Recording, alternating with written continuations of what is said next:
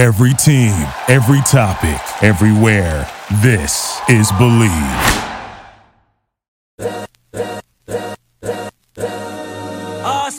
This is the Arash Markazi Show on the Mightier 1090 ESPN Radio. Hello, on a beautiful Tuesday, and welcome to the Arash Markazi Show on the Mightier 1090 ESPN Radio in Southern California and 98.5 The Fan in Las Vegas. I'm joined, as always, by producer G. Hey, Wiley. G, how are we doing on this glorious Tuesday? I mean, it is a Tuesday. Kings won. Yeah. There's a lot to celebrate today, so I'm very, very happy. What about yourself, Arash? Listen, I'm very excited. As you mentioned, the Kings won Game 1. We will get to that shortly, so let's not bury the lead. Let's get to today's headlines right now.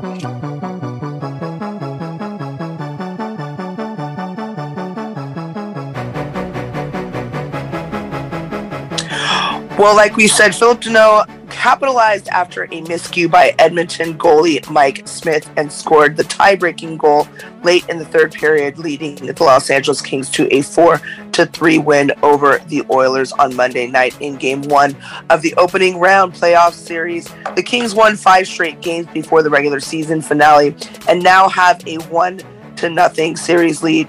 Could we see the Kings go on a Stanley Cup run, Arash? I think so. I think the way that they finished the season, GK, gave me some confidence that this team was peaking at the right time. I mean, this has been a season where, not a ton of expectations for the Kings coming into this season. When Luc Robitaille came on the show before the season, he said, this is the first year that we're trying to compete. Over the past 3 years, where they have not made it to the postseason, it was a rebuilding time.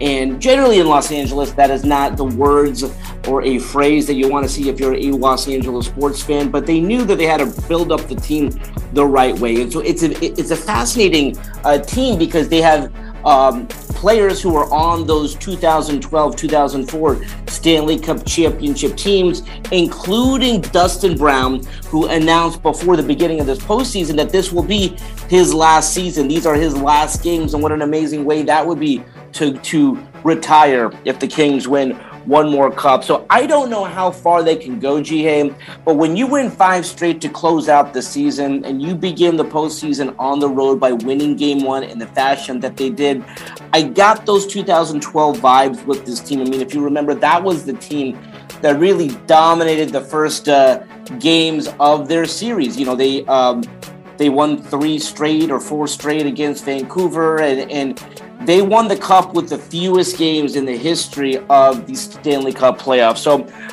who knows how far this team is going to go. But last night, watching that team go on the road and claim that first game, I definitely had 2012 vibes with this team.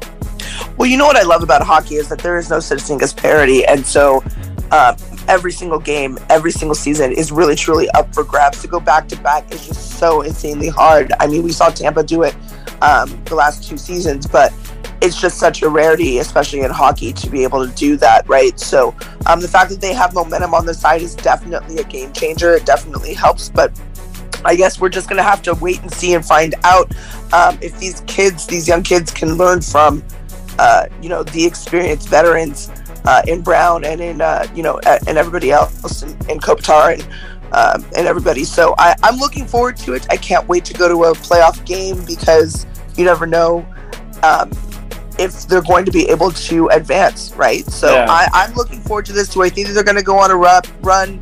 God, I hope so. Because there's nothing like playoff hockey. It is the best playoff, other than March Madness, is the best playoff out there anywhere. So I look forward to them going on a run, and I hope that they do. I hope they make it all the way. Yeah, that would that would be ideal. But even making it to the West, winning the West would be phenomenal as well. And I think a great accomplishment for the Kings, considering nobody thought they'd be here. So, well, speaking of being here, everybody thought that the Suns would be here. DeAndre Jordan scored 25 points, Devin Booker added 23, and the Phoenix Suns rolled to a 121-114 win over the Dallas Mavericks in Game 1 of the Western Conference semifinals. The Suns never trailed and beat the Mavericks for the 10th straight time. counting regular season games, Arash. It's just one game, but given their recent history, is this series over? You know, the reason that I think this series is over is you just touched on an amazing stat right there. 10 straight wins. And so I'm not saying that the Mavericks can't get one game. But when you've beaten a team 10 straight times, it's just a bad matchup. And again, the Suns never trailed in game one. There was never a point in that game where I thought they were going to lose. It wasn't a blowout, but there was never a point in that game where I'm like, the Mavericks are going to come back and win this game. So when you beat a team 10 straight times, when you take a 9-0 lead in the first few minutes of the game, and you essentially dominate a team where they never take even a 1-point lead, I think this series is over in 5. I will give the Mavericks one win on their home court, but it's just a tough matchup. I do think coming into this postseason that the Suns were the best team in the league. I do think that the Warriors have shown what they can do and what they can be if they are fully healthy. But just a bad matchup, and I felt that when I looked at how the playoffs were going to shake out. I said, good on the Mavericks for finally getting past the first round. Because of course, as you well know, the Clippers defeated the Jazz the last 2 years. Sorry, I keep saying the Jazz. The Clippers defeated the Mavericks the last 2 seasons. And so, I do like to see Luka Doncic play in these semifinals to get a first round series win, to his credit. But no, just a bad matchup here for the Mavs. I'm not saying that they're going to win 13 straight and sweep the series, but this series is going to be done in 5 games.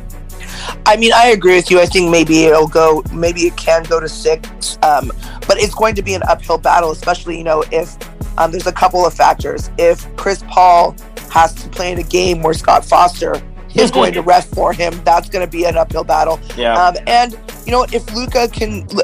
Hey, I'm not taking anything past Luka Doncic because I think that he is one of the best players out there in the league at this current moment in time.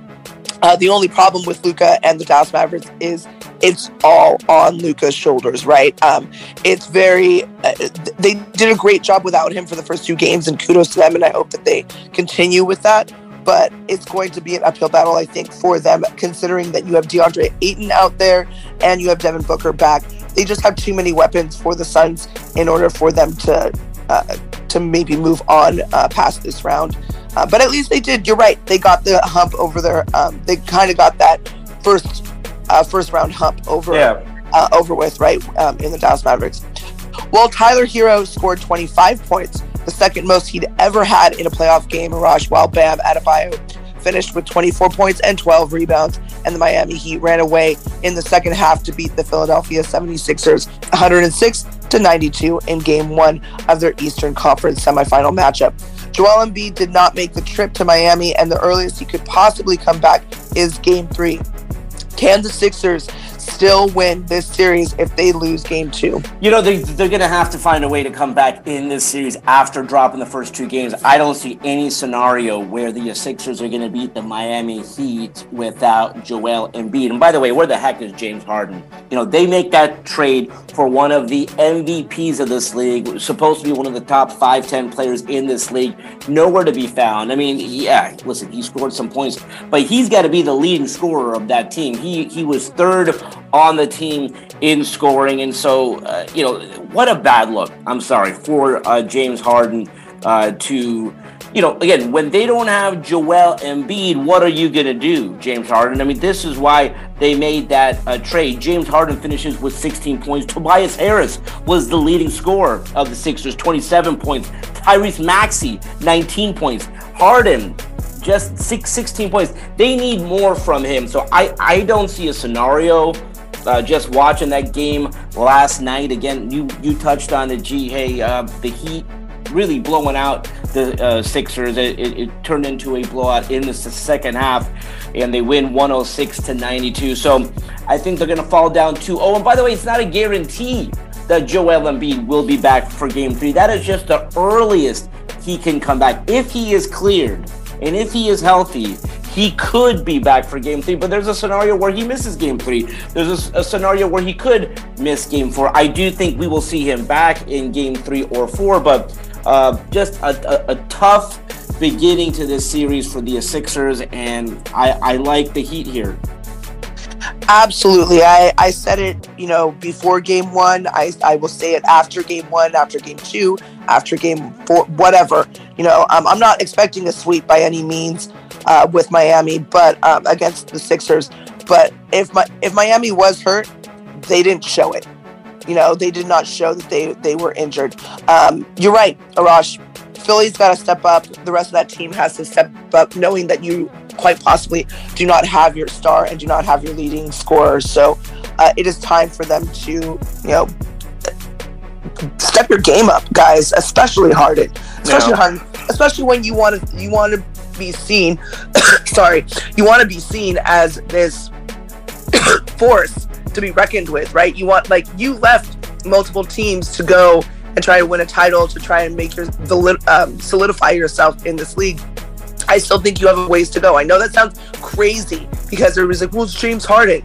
I think that all of this moving around and all of this me kind of play is not, conducive to him winning a title and him solidifying himself in the league. So, and I'm also not the hugest James Harden fan, but that being said, yeah, he needs to step it up. He needs to step it up. Well, we have 2 game 2s tonight, Arash, in the NBA, with the Boston Celtics playing the Milwaukee Bucks and the Golden State Warriors playing the Memphis Grizzlies.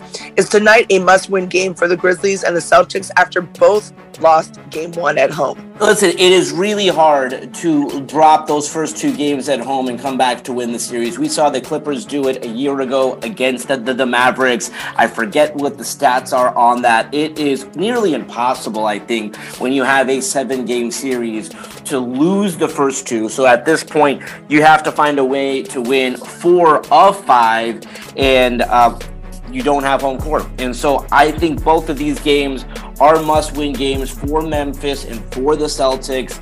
Again, to drop 2 straight at home and then to find a way to, go on the road and try to win those 2 games back will be hard to do.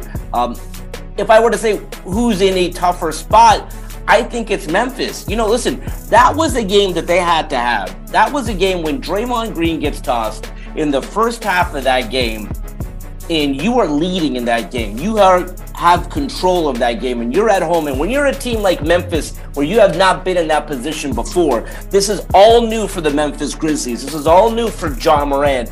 And so when you're in that position, when you're in that spot, to lose that game late, that's tough. And so you do have to, if you're Memphis tonight, have to find a way to come back, because you blow those 2 games at home in front of your home fans, and now you got to go to San Francisco to beat the Warriors. That's not going to happen. I mean, if the Grizzlies, for example, don't win tonight, I wouldn't be shocked if they get swept.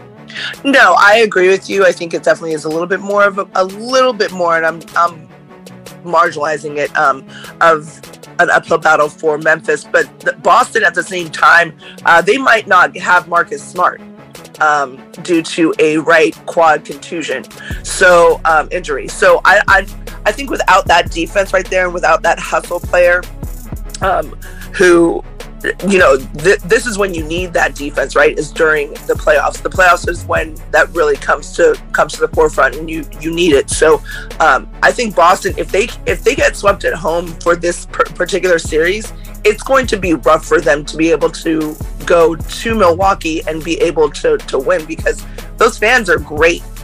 The Milwaukee fans are amazing. They are nice but not nice at the same time, right? Yeah. They're going to be loud in that arena. They're going to be very, very loud. So I think that it's going to be difficult, considering the defense that they showed at the Garden, that Milwaukee showed at the Garden, and then not having your best defensive player on the court. That is definitely going to not help. I don't know how they did it, but they just manhandled Jason Tatum. I mean, I didn't even think that was even humanly possible, right? Considering the way that he has been playing these last few games. So I think it's going to still be extremely rough. They'll get a game in here and there, but I think it's going to be still really, really rough for Boston as well if they continue to play the way that they played in Game 1. Well, the U.S. government now considers WNBA star Brittney Griner to be wrongfully detained by the Russian government. It took you guys long enough, signaling a significant shift in how officials will try to get her home. The WNBA also today announced plans to acknowledge the importance of Phoenix Mercury center Brittney Griner to the league. During the 2022 season, which tips off on Friday, Griner's initials and jersey number 42 will be featured along the sideline, of all 12 WNBA courts. Has the government and WNBA done enough to get Griner back home? You touched on it, Jihye. Heck no. They have not done enough, and I am glad that is finally changing. I think maybe this coincides with the start of the league season, as you just touched on it, which will be Friday. What the heck has taken so long? Brittney Griner has been detained in Russia for over 75 days for, I think, vape cartridges that have some hashish. It is an absolute joke. I know that they wanted to be diplomatic in handling this situation, but this has gone on long enough. It went on long enough 75 days ago. There's time. It's long overdue time for her to come back, and I don't know what that entails. I get it. She's in Russia. We're here in the States. I know it's not a simple process, but we have been far too quiet with this story, and I am glad that the U.S. government has changed their stance. I'm glad that they're finally going to do something about it. I'm glad that her name and her number will be on the court, and players and coaches will talk about this. There should be a countdown. There should be, this should be leading sports news and talk shows until she comes home. I mean, this is absolutely ridiculous. So no, they have not done enough, but thankfully that is about to change. Yeah, I mean, I can't say enough about it. I think that this is something that even we, I'm to blame too. I think we're to blame as well. We haven't really brought a lot of attention, a lot of light to it. Also, we don't have a lot of information on it as well, right? Because some people don't even know what's going on in Russia right now. It's kind of like North Korea where, the lights are all off. You don't know what's going on in that country right now because they're so secretive. But I think, this is something, it's about slipping time. Words I can't say on the radio. It is about time. This should have been, I don't know if the WNBA has those resources to try to get her back and put that attention on here, but our government 100% does. And this is shame on you, government, for not talking about this, for not trying to get justice for her, for not trying to get her back. If this was anybody else, I feel like we would be talking about this every single day for the last 70 whatever plus days. If this was anybody else, but because it is maybe not because it's a woman of color, or maybe it's because somebody that's not as quote unquote high profile to some people, it's gone by the wayside. So I'm glad at least they're trying to do something now, but for me, just get her back. That's it. Just get her back for something that's just so minuscule and so trivial. Well, the NFL said that an independent review found no evidence, quote unquote, to substantiate allegations made by former Cleveland Browns head coach Hugh Jackson that the team intentionally lost games in the 2016 and 2017 seasons. Jackson is the second coach, joining former Miami Dolphins head coach Brian Flores, to claim the team intentionally lost games. Do you believe them? I believe that you are not going to have two coaches say the same thing. I mean, where there's smoke, there's fire, Jihye. So I do believe that to some degree they were encouraged to lose or not dissuaded to lose. So I am. This is a fascinating story because this really goes to the credibility of the league. I mean, this is the most gambled upon league in the United States, in North America, perhaps even in the world. If you have a situation where these games are already predetermined, and when I say predetermined, I mean the old statement is, on any given Sunday, any team can win. If you have a situation where one of the teams is throwing the game, or they're encouraged to lose, or they're encouraging their players to lose, something along those lines, the league is in a tough spot. The league has done an amazing job. I mean, this, again, is not a big story. You have two head coaches in the National Football League saying that they were encouraged in Brian Flores' case, I believe, incentivized to lose. That's a massive story. But because the league has said, listen, we did this independent, quote unquote, in my view, independent investigation. There was, quote unquote, no evidence. And then people move on. They move on with their lives. These are two of the more respected assistant coaches and head coaches in the league saying, I was told to throw games. I think it's crazy, GK. Yeah, Arash, I agree with you. I think that, if one person comes out and says it, it could be suspect.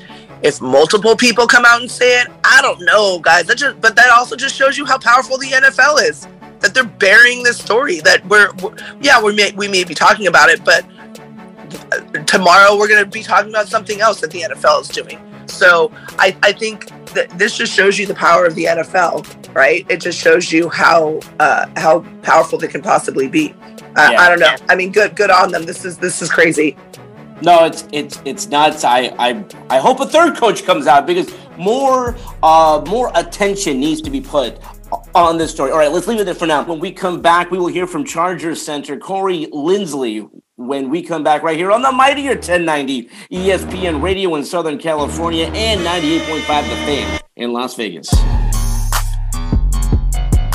We'll be right back with the Arash Markazi Show on the mightier 1090 ESPN Radio.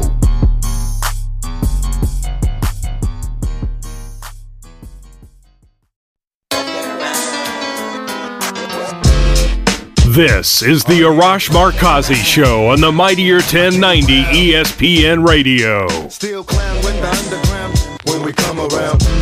Welcome back to the Arash Markazi Show on the mightier 1090 ESPN Radio in Southern California and 98.5 The Fan in Las Vegas. Just as a reminder, if you want tickets to a future Kings or Galaxy game, and that's right, Kings are in the playoffs, so we're talking about playoff tickets right here. Call our hotline, 310-400-0340. That number again, 310-400-0340. Gee, we've talked about this team this entire offseason, and I really think that the Chargers have put themselves in a position to contend for a Super Bowl. I do think that they've realized that in this quote-unquote fight for Los Angeles, they don't really say that as much, but when they first moved to Los Angeles, that was their slogan, fight for LA. The fight for LA was ratcheted up after the Rams won that Super Bowl. They could not stand pat and be happy just contending. The Chargers have put together a team that I do believe will not only fight for LA, but fight for a Super Bowl this year. They had a fantastic draft. One of the winners of the draft, I believe, was the Chargers. And one of the priorities that they had was solidifying the offensive line, which is paramount when you have a franchise young quarterback like a Justin Herbert. And one of the big additions that they had a year ago was bringing on Green Bay Packers center Corey Linsley, again, all-pro, first-team, Pro Bowler, one of the best centers in the league. He is really the quarterback of the offensive line. And then, having the first-round pick that they did, I mean, they've really made it a priority to protect Justin Herbert, which, of course, you have to do. You talk about your franchise player, the quarterback of your team. So the media, we got a chance to catch up with Corey Linsley, not only talking about the offseason, but about the draft and his expectations for the team this upcoming season. So let's now hear from Los Angeles Chargers center, Corey Linsley. I haven't, but from what everybody's saying is he's a great dude. Texted him, just congrats and enjoy it. And, he's excited to be a part of the group now, and all positive. I mean, what else would it be? But it is from everybody I talk to and people that know him. It's all they rave about him, the kind of person he is, and obviously the kind of football player. As an offensive lineman, how exciting is it to see the team invest in an O lineman in the first round, especially a guy you're going to be playing next to? Yeah, for sure. I mean, honestly, I feel like our group is so tight. It's great to have another guy in the group, and I feel like he's going to mesh well with the guys we got in here. And we're excited to have him. We're excited to have Jamari. We're excited to have all the guys on board, and however it shakes out is what it is. But I just feel like our group has come so far from where we were last year, just in terms of like how tight we are now, and we're just excited to bring everybody on board. Do you scout him? Do you guys have to do any scout? Do you do any reconnaissance on him to find out who he is before he gets in? Nah, that's all coaches and scouts and stuff. Yeah.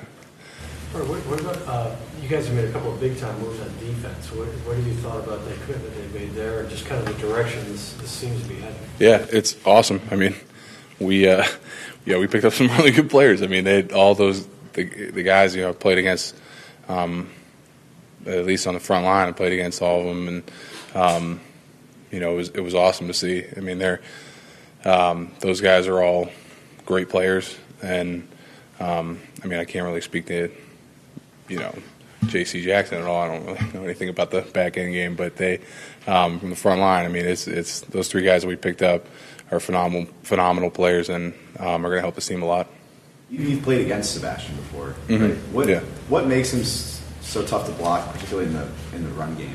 Yeah, I think I played him in the playoffs in 2020, and it was kind of surprising. Like, I was watching film, and he's kind of like I guess not a household name, or wasn't back then, but I kept watching film of him, and it was like he kept popping out, and I was like, man, I haven't even really heard of this guy yet, and we hadn't played the Rams in a few years. So I started watching more and more film of him. I was like, man, this guy's a good player. Like, he's taking it to everybody. He's really patient. He has a great center of gravity, great balance, and he's strong. I mean, he's real strong. He's everything you want in nose guard, and I was happy to see we picked him up for sure. You went up against Khalil a couple times a year in that division. Yeah. What is it about him that maybe, with the matchups and everything, creates problems, especially, and elevates the defensive line as a whole? Yeah, I think just obviously having him and Joey out on the edge, that's great. I don't think anybody wouldn't take that, right? And I think the thing about both of them is that they can do it all. It's not like they're like, I guess you can call them pass rush specialists, but it's not like they're coming on the field on third down just for third down. You know what I mean? Like, they're great football players. Like, they play great in the run, they play great in the pass, they're great at diagnosing stuff. There's really not a whole lot of weakness to either of their game, and just being able to have those two complete football players on the edge, that's huge for us. And obviously playing against Khalil Mack was not happy when he got traded to the Bears, and so that was not what we wanted at the Packers, but it was. That just kind of speaks to the type of player he is, and extremely excited to have him on our side. When we talked to Brandon after the Zion pick, he said sort of the vision was having a really stout interior of the line. Obviously, you and Matt from last year, and then adding Zion to that. Having three guys in there that capable of pass protection, run blocking. What does that do for an offense? Having that kind of solidified center of the offensive line. Yeah, I think that again, it's like. The more I heard one time, you got to build from the ball out, right? And, there's truth to that. There's truth to every saying, but but I think it helps us out so much. Just when the O-line, when we can work together. Really, we got the pieces now. I felt like we did a pretty good job last year, but there's a lot of room for improvement. In my game and everybody's game, and I feel like we being able to take that next step. This year, solidifying our own line. Like, now we know each other's calls. We know what we're talking about. We can read each other's minds, and moving forward. And Zion's obviously going to be a huge part of that. And getting him in here and working from day one, it's going to be great. And I feel like the more we can put in, the more time we can put in, talking on the field, off the field. It's just going to make the football team better. What did you personally want to improve, Corey? I think that. Just different consistency, part of my game, get better at pass pro, run blocking. There's certain stuff and that I, kind of have a list of stuff that I wanted to go through this off season. And, I'm not going to go through all of it, but it's just like I try to make a list every off season of stuff that I can improve on and watch my film again and, just see the areas, the games that I felt like I didn't play really well. Why was that? Was it the preparation? Was it was it how I was feeling that week? Was it was it something that I didn't focus enough on the off season, and then just take that, go into the off season, try and work on it. In your years of experience, have you completed that list each year that you want to get better? Yeah, I mean, I try to, and I try to focus on. I try to pick. You can't do it all, but it's like try to focus on different sections of the off season, and focus on this, focus on that. Like hand speed might not fit in well with when you're trying to build muscle in that part of the off season. So you might want to focus when you're trying to be explosive. That might fit in better then. So try to work in that section of the off season, and just trying. I feel like it's worked pretty well for me in the past, and just keep going. Corey, you're obviously very close with Brian Goliath. What did you think about the team parting ways with him? Yeah, I mean, it was tough. Tough to see Brian go. Obviously, talk to him and stuff, and gonna miss him. I mean, I've been playing with him for a long time, and there was really only 1 year where I wasn't playing with him in the NFL. So it sucks, man. I mean, it's part of the business, part of the game, I guess. But he's had a hell of a run thus far, and hopefully he'll, if he wants to, latch on with the team. If he doesn't, he had a hell of a career, and so if he wants to keep playing, I mean, it's he's been a great player, man, and hopefully if he wants to keep doing that. If he doesn't, is what it is, but gonna miss him for sure. You guys have a new offensive line coach this season, Brendan Nugent. Just your early impressions of what do you think he's going to bring to the team? Yeah, I mean, he seems like a really good dude. Seems like knowledgeable, in the meeting room and stuff, and just talking to him a little bit. I mean, I've only had one meeting today with him, and but I've been texting with him every now and then, and he's part of the equation too. Sean Surratt's back, so he's we already know Sean, but Nuge is part of the equation where we got to get to know him. He's got to know us, know how we communicate, how we learn, and figure out the best way to coach us, and obviously us receive his coaching, and learn from what he can bring to our game. Tough to see Franco. I know you got a great opportunity, but I was pissed, because I love Frank obviously, and he, I felt like we'd had he led a great room last year, and I'm sure Nuge will do the same and come in here, and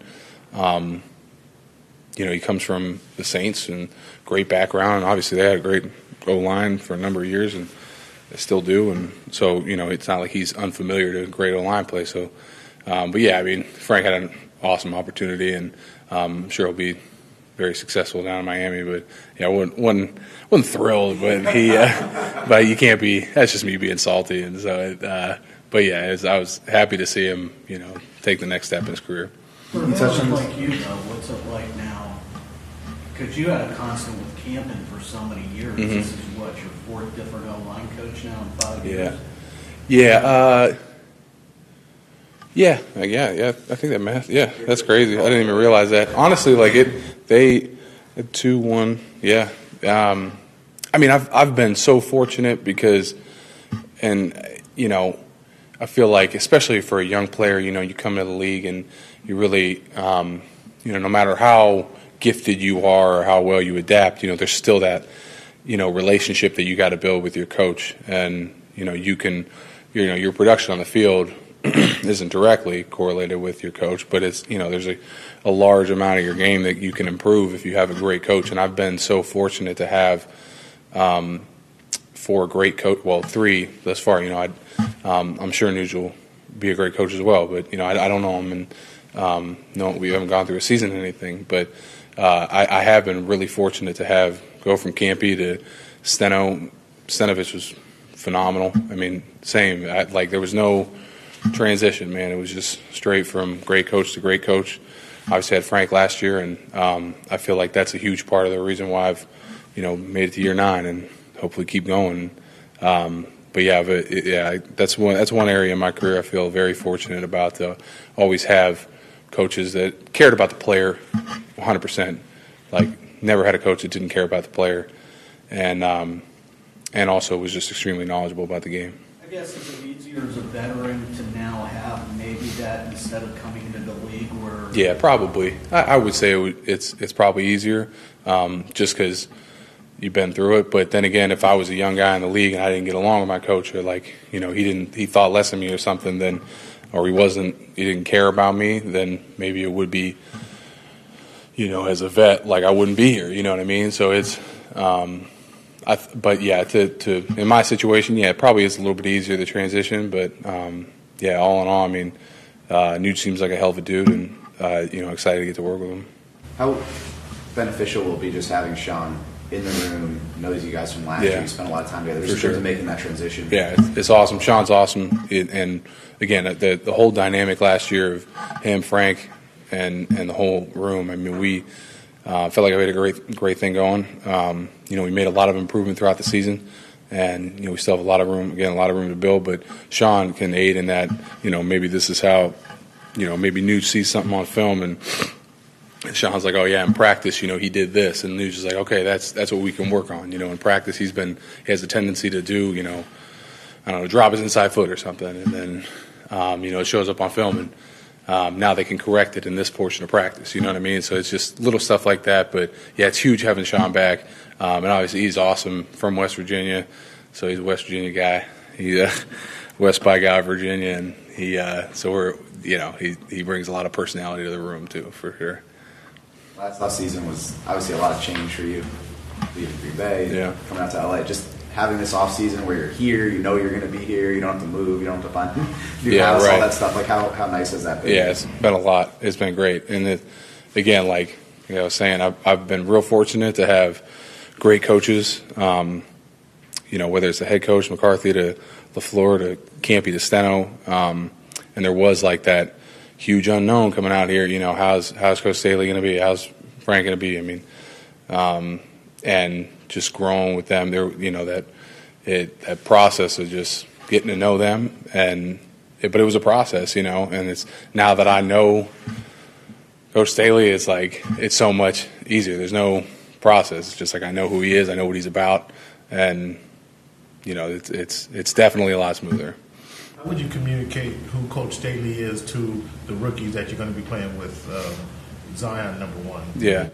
I think that he's the best thing about Coach Staley, in my opinion, is just like I feel like maybe it's just the media perspective or whatever, but like he's just no BS.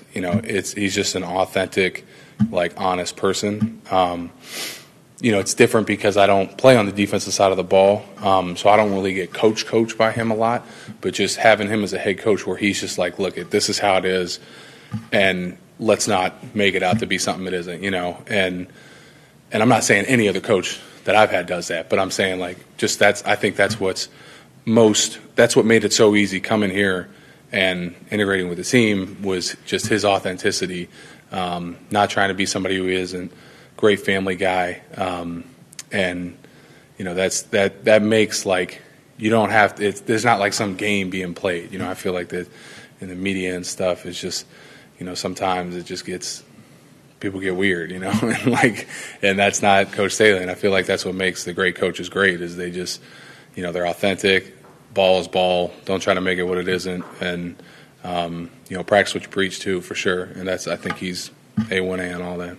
Having a full off season here and coming off your Man of the Year nomination, just how much were you and Anna able to build up CASA in the area here? Yeah, you know what? Because we went back to Ohio, so we we've been in touch with them for sure, and there's been a couple events that it's tough because I feel like in Wisconsin it's like in LA you got something going on every night, and it's like there's an event that we're not able to make it to. We're trying to find something to build on, and but obviously we're going to continue the work that we did last year and do the same stuff. But again, we're looking to build upon that just any way that we can, for sure. Any trips to the MBR while you were home? What's that? Any trips to the MBR while you were home? No, I didn't get back to Youngstown. I'm going in the summer. It's tough with two kids, man. It's like you got to load them up in the car. Like every trip is like a vacation-like trip. It's like you got to load up all the stuff. You got to load up the diaper bag. You got to bring supplies for like 10 days just in case. It's like So we tell the grandparents to come on down, but it was great. It was great family time for sure. But excited to get back to the MVR and have some of that Youngstown food, and then come back, have to cut weight. A lot of food, but yeah. That's good.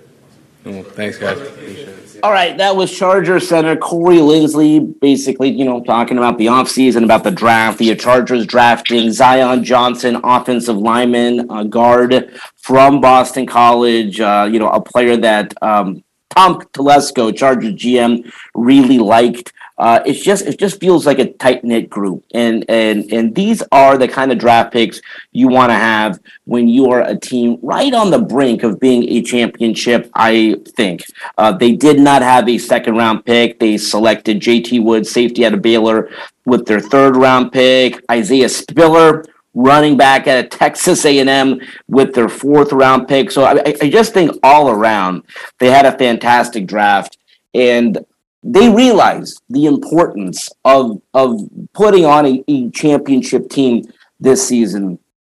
And most teams know that. But when you are competing for fan bases in a new market, and the Chargers are still in that position, when they came back a year following the Rams, so the Rams were the first team to move back to Los Angeles in 2016. The Chargers followed them in 2017. Had those seasons at StubHub Center, a Major League Soccer stadium that seats about 25,000. It really put them in a tough spot. So sharing SoFi Stadium with the Rams, sharing Los Angeles with the Rams, it is absolutely paramount for the Chargers to put together a championship season. And they've really done a fantastic job, I think, of making this team one of the best teams in the league, according to Las Vegas coming into this year. They're right there in the mix in terms of being one of the top 10 teams in terms of the Super Bowl odds to win it all next season. All right, let's leave it there for today. Let's do it again tomorrow. Until then, this is Arash Markazi saying stay safe and stay healthy. This is the Arash Markazi Show on the Mightier 1090 ESPN Radio. Hustle for the cash, so it's hard to knock it. Everybody got their own thing, currency chasing. Worldwide through the hard times, worrying faces. Shed tears as we bury brothers close to heart. What was a friend, now a ghost in the dark. Hard part about it, brother got smoked by a fiend. Trying to floss on him, blind to a broken man's dreams. A hard lesson, court cases keep him guessing. Thank you for listening to Believe. You can show support to your host by subscribing to the show and giving us a 5-star rating on your preferred platform. Check us out at Believe.com and search for BLEAV on YouTube.